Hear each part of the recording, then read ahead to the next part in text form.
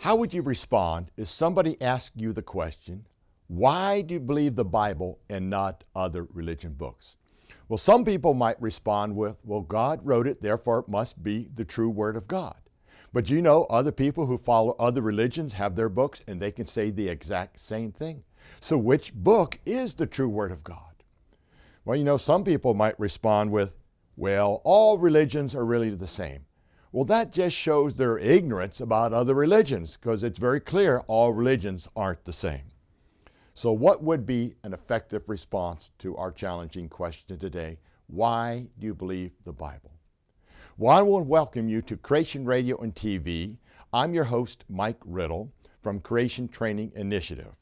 And we're the group that offers training courses such as our basic creation training class and training courses to train teachers. We even now have a 5-day training class for all who want to learn how to speak and teach on creation. Well, today our topic is, why do you believe the Bible? How should we respond to that question? Well, this is not a time to say, God wrote it, that settles it. That type of response just shows us how shallow our Christian walk really is. Because see, in 2 Timothy 2:15 tells us we have to have a better answer than that. Because 2 Timothy 2:15 makes this statement: be diligent to present yourself approved to God, a worker who does not need to be ashamed, rightly dividing the word of truth. Says we are to be diligent. And another way of saying that is we are to study the Word of God, not be shallow in our responses.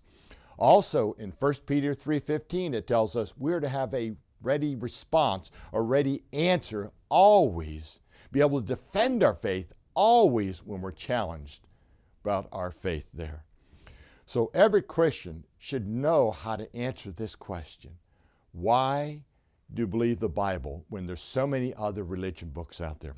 Why should we know it? Because it is a question that gives us, or actually begs us, to evangelize the person asking that question. That's why we should know how to answer it. Secondly, because the Word of God tells us we're to have a ready defense or ready answer always. And third, because that question hits at the very core of why we call ourselves Christians. That's why we need to know how to answer that question. Well, to start with, there are many different religion books. So which one is true? Well, let's take a look at some of the other religions out there. There's Judaism, and they use the Old Testament, not necessarily the New Testament in the Bible. There's Islam. They have the Quran. There's Hinduism. They have many books. Their most popular ones are the Vedas. Mormonism, we have the works of Joseph Smith. Again, we have Christianity, which uses the Bible, the Old and New Testament. We have Catholicism, which uses the Bible plus 7 additional books they've added to the Bible. Then there's atheists who use the Humanist Manifesto. Well, which one is true? Well, let's ask ourselves 2 questions about these different books. Number one, what separates them? Or better yet, what separates religions? Or are they really all the same? And number 2, why would I choose one book or one religion over another? So how should we make this decision? Now remember, the question is, why do we believe the Bible and not other religion books? So what we want to do in our response is talk about the Bible, not other religion books or other religions. The question is, why do you believe the Bible? So we want to talk about the Bible, because this is our chance to evangelize. We don't want to get into a discussion about their religion. We don't want to challenge them on their religion. What we want to tell them is why we or you believe the Bible, not why you don't believe something. Let's keep it on a positive note here. So in order to answer this question, let's take a look at 5 different criteria that will help us determine which one is true. These 5 criteria are, number 1, is there any difference between the religions that use their book? Number 2, who wrote the book? In this case, who wrote the Bible? Number 3, which book or which religion agrees with reality? Number 4, which one answers ultimate questions? And number 5, who is God and what is He like? Those will be the 5 criteria we'll use to determine which book talks about the real, true God. So criteria number one, is there any difference between religions? And yes, there is. It's very easy to understand that. See, every religion in the world except Christianity requires works to be done for your form of salvation. In other words, it's called do. Every other religion requires you to do something. But in God's Word, the Bible says, no, it's already been done for you. So the difference is do and done. See, in Christianity, the works have already been completed. They were completed when Jesus Christ, fully God, fully man, suffered and died on that cross and was raised from the dead 3 days later, the resurrection. The works have already been done, and they've been done by Jesus Christ himself. So right there we see a separation between Christianity and every other religion in the world. Again, it is called do and done. And it's also called God's grace, giving us what we don't deserve. Do and done. Now, another item that separates Christianity and the Bible from every other religion in the world is called prophecy. Prophecy makes the Bible unique among other religions, especially religions like Muhammad, Buddha, Confucius, or the Book of Mormon. Separates Jesus Christ from all these other religions and people. Now, other religions might have some prophecy in them, but only the Bible maintains a 100% accuracy rate. None of them point to somebody like Jesus Christ. And the prophecies about Jesus Christ, the great claims made about him, and the incredible feats that Jesus Christ did perform. In Barton Payne's Encyclopedia of Biblical Prophecy, he lists 1,239 prophecies in the Old Testament and 578 prophecies in the New Testament, for a total of 1,817 prophecies. That encompasses 8,352 verses in the Bible, or about 27% of the Bible is prophecy. And again, 100% accuracy. Now again, in there are hundreds of prophecies. And some of these are just about Jesus Christ, his birth, his life, his death, his resurrection, and his second coming. Every one of those prophecies has been fulfilled accurately, except his second coming, which hasn't happened yet. And I'm going to tell you this, it will happen. Because every other prophecy is 100% accurate, so will that one be. So criteria number one, there is a difference between Christianity, the Bible, and every other religion in the world. It's called do and done, and we also took a quick look at prophecy. So let's go to criteria number two. Who wrote the Bible? Who wrote this religion book? Well, first, it was not written by one man in seclusion or a handful of people that were in seclusion. See, the Bible is a book that contains 66 books, written by over 40 authors, written on 3 different continents, over a span of 1,500 years, written in 3 different languages. It is recorded by men from many different professions. For example, Moses was a prince who became a shepherd. Joshua was a general. Amos, a herdsman. David, a shepherd who became a king. Solomon, a king. Daniel, a government official. Isaiah, a prophet. Luke, a physician. Matthew, a tax collector. Peter and John, fishermen. Paul, a scholar. See, many men, over 40 different authors from many different professions. There was no seclusion about this at all, folks. And the Bible also has a unified theme. Now imagine this, a book written over 1,500 years by over 40 different authors on 3 different continents has a unified theme that has never changed. It is called Paradise Created, Paradise Lost, and Paradise Restored. And it all points to Jesus Christ. That is the theme of the Bible. It is called God's plan of restoration. We have paradise created, paradise restored.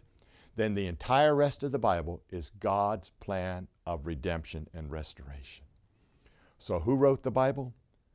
Well, the words were penned by men under the inspiration and guidance of the Holy Spirit. We see this in the next two verses. 2 Timothy chapter 3, verses 16 and 17. It reads, "All Scripture is given by inspiration of God, and it is profitable for doctrine, for reproof, for correction, for instruction in righteousness, that the man of God may be complete, thoroughly equipped for every good work." Did you get that? All Scripture is God-breathed. Men put the words down on paper, but God inspired it.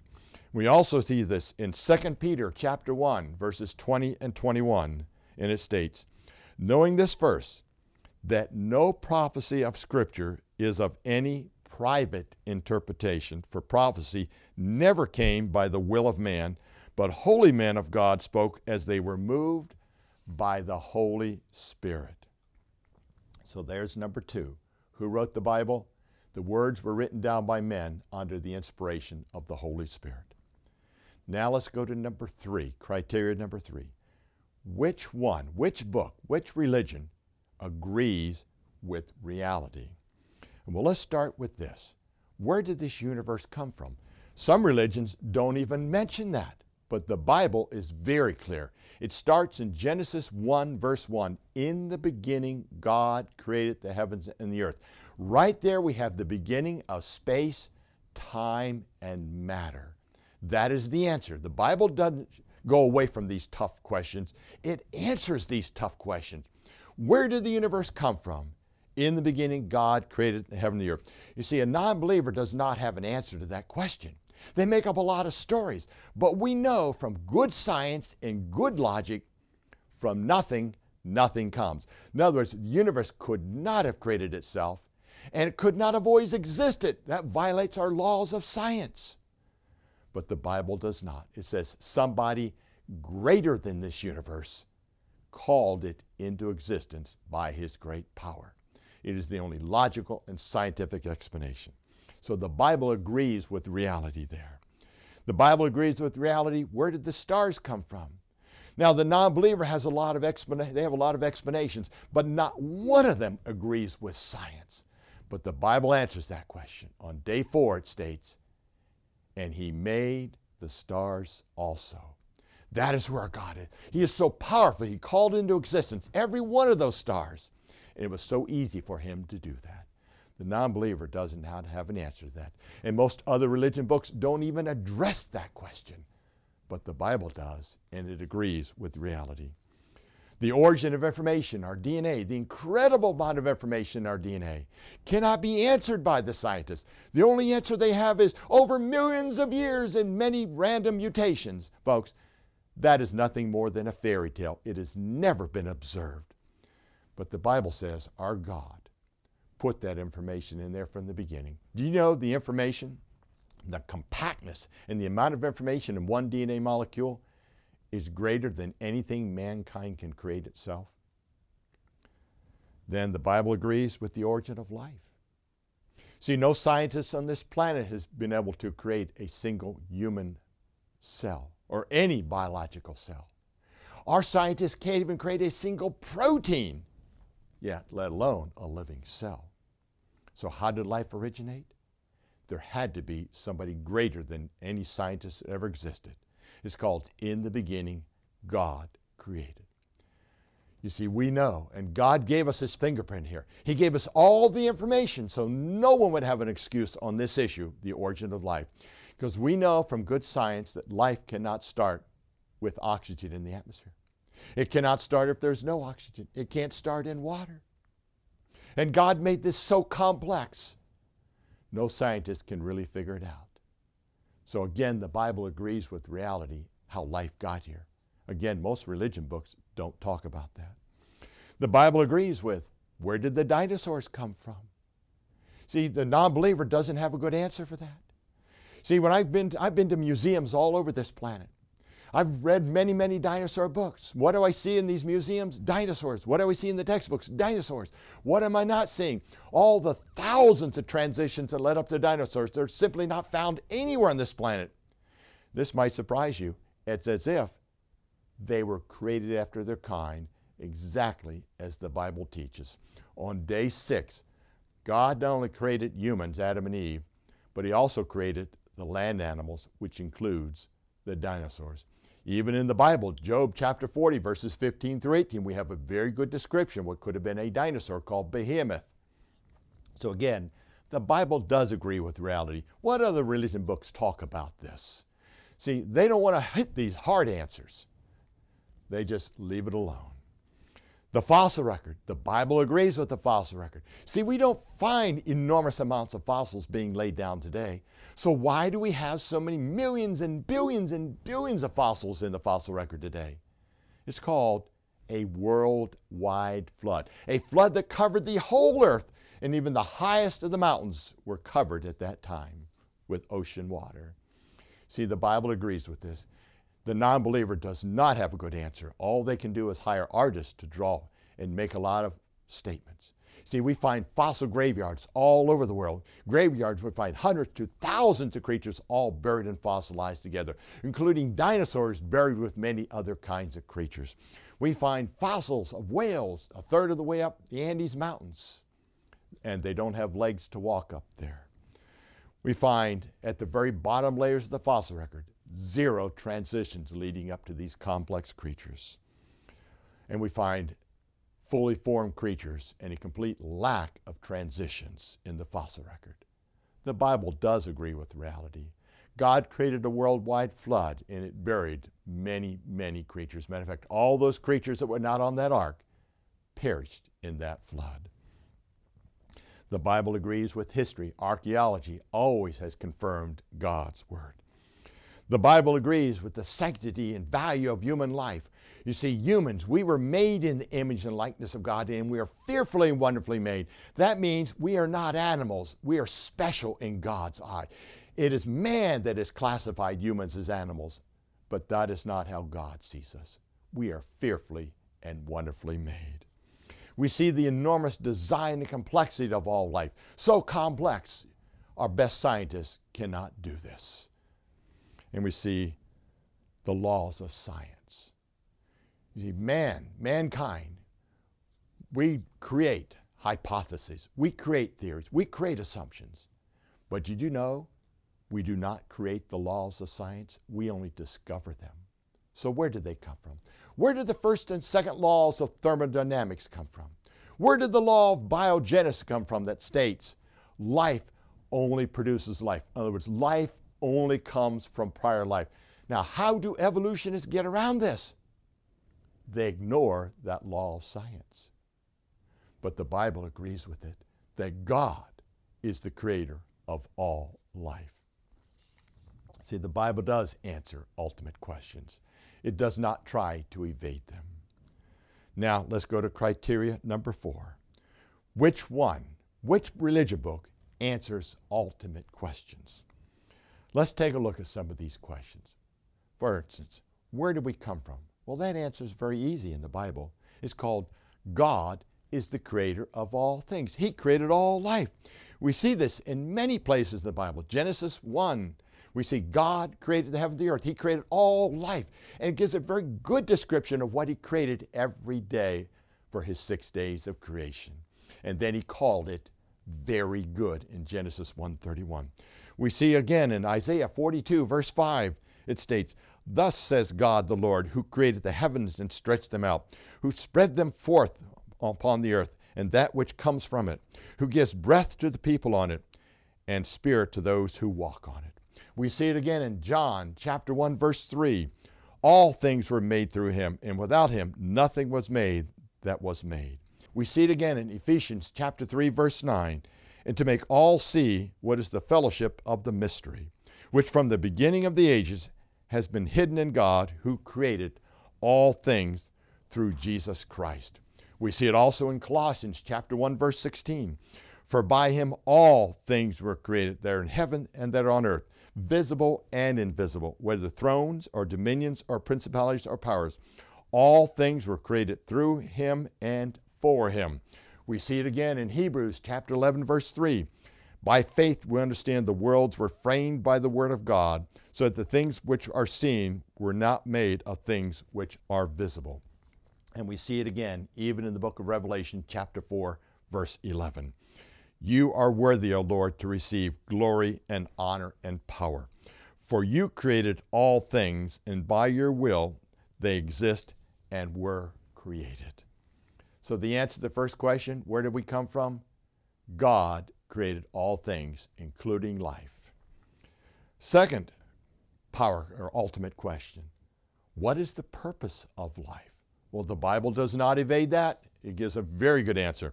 See, the purpose, our purpose in life is to love, obey, glorify, and enjoy God.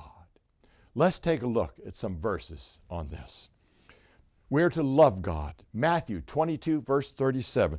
Jesus said unto him, you shall love the Lord thy God with all your heart, with all your soul, and all your mind. In other words, we are to give all our love to him. To obey God. We see this in Matthew 28, verse 19. The Great Commission, go therefore and make disciples of all nations, baptizing them in the name of the Father and of the Son and of the Holy Spirit. We are to glorify God. We see this in Colossians chapter 3, verse 23. And whatever you do, do it heartily as to the Lord and not to men. We're to glorify him and not ourselves. And finally, we are to enjoy God. We see this in Philippians chapter 4, verse 4, where it states, rejoice in the Lord always. Again I say, rejoice. That is the purpose of our life. The Bible answers the ultimate question, why is there death and suffering? Well, let's take this in steps. In Genesis, God is the creator of all things. But in Genesis 1:31, he called his creation perfect, very good. Nothing wrong with his creation. And in Genesis 2, verses 16 and 17, God gives us one rule. It says, do not break this rule. If you break this rule, there will be consequences, and the consequence will be death. So God gave us one rule, and he said, if you break this rule, you will surely die. And then we see in Genesis chapter 3, verse 6 and 7, disobedience. Adam and Eve break that one rule, and God keeps his promise, and from that promise, we have death and suffering. So why is there death and suffering? It's because of the original sin, disobedience. And God in Genesis 3, verses 14 and 19, places a curse on all of creation. We see this also brought out in the New Testament. Romans 5:12, death. Death came through one man because of one man's sin. We see it also in Romans 8, chapters 20 through 22. All of creation groans because of one man's sin. So why is there death and suffering? It is because of the original sin, our sins, folks. We chose to rebel. We chose to live by our rules and not God's rule. The ultimate question then, what happens when we die? The Bible answers that question. And it depends on your relationship with Jesus Christ. And we read this in John chapter 14, verse 6, where it states, Jesus said unto him, I am the way, the truth, and the life. No one comes to the Father except through me. In other words, Jesus Christ, God here says, what happens when you die? It depends. Have you accepted Jesus Christ as your Lord and Savior? Not anyone else. The Bible says there's only one way, and it is through Jesus Christ. The Bible answers the ultimate question. What is the difference between right and wrong? What about morality? The answer comes in Isaiah chapter 45, verse 19, where it states, I, the Lord, speak righteousness. I declare the things that are right. See, only the Bible gives a universal answer to what is right and what is wrong. It is not based on some arbitrary standard by whoever happens to be in power at the moment. You see, that is just a set of standards that can change from who's ever in power to whoever comes in power next. In other words, it comes down to this. If the state can give you rights and tell you what is right and wrong, the state can also change those. In other words, they're just arbitrary rules, what is right and wrong, and they change even sometimes day to day. But the Bible gives a universal standard. It says somebody who is higher than anyone. God himself says he declares what is right. And then the last criteria, what I think is one of the most important ones of all. Who is God and what is he like? Many have a distorted view of who God of the Bible is. Why? Because of the misinformation being given by the media, the misinformation in the education system in our universities. This is our chance to tell the other person who God is, who the living God of the Bible is. See, number one, He is the creator of all things. That's who our God is. He created each and every one of us in His image and likeness. And He says we are fearfully and wonderfully made. He is a personal God. I don't need to talk to some statue carved out of human hands. I don't need some mediator to go to. The Bible says the living God, you can talk to Him directly. We do not have to go through anything carved out of human hands. We don't have to go to rocks or another person. He is a living God. He's not some inanimate object, again, carved out of human hands. He is not the sun. He is not the oceans. He is not the moon. He is not some crystals. He is a living God, not something made up by man. He is a God of love. John 3:16, for God so loved the world that He sent His only begotten Son to sacrifice and suffer on that cross, so that whoever believes in Him should not perish but have eternal life. He is a God of love, because in Romans 5:8, He tells us that while we were still dead in our sins, while we're still rebelling from Him, He loved us at that moment also. We have a God of love. We have a God of patience. He's a God that says, I will wait for you. Even while we're rebelling and running from Him, He says, I will wait on you to come to me. He is a God of patience. He's a God who cares for us. He tells us, cast all your cares on Him. He can carry them for us. That's who our God is. Let's not forget, He's also a God of judgment. If all you believe He's a God of love, you do not know the God of the Bible. He is a God of judgment. He judged this world once by a flood, and He's going to come back and judge this world again. And then finally, He is a God of mercy. And we read this in Ephesians chapter 2, verses 4 and 5. But God, who is rich in mercy, because of His great love with which He loved us, even when we're dead in trespasses, made us alive together with Christ. By grace you have been saved. You see, our God says this, it doesn't matter what you have done. His mercy and His grace is big enough to cover it all. That's who our God is. The question I have is, do you know Him? Do you really know Him? Would you like to know Him? You can find out about Him by reading His Word called the Bible. And I'll leave you with these two very important things if you don't know Him. The first one comes in Romans chapter 10, verses 9 and 11. And it states that if you confess with your mouth the Lord Jesus and believe in your heart that God has raised Him from the dead, you will be saved. For with the heart one believes unto righteousness, and with the mouth confession is made unto salvation. For the Scripture says, whoever believes on Him will not be put to shame. And then finally, the book of Revelation, chapter 3, verse 20. Behold, I stand at the door and knock. If anyone hears my voice and opens the door, I will come into him and dine with him, and he with me. Did you know Jesus Christ stands at your door right now, waiting for you to respond to His call? Do you know Him? Would you like to know Him?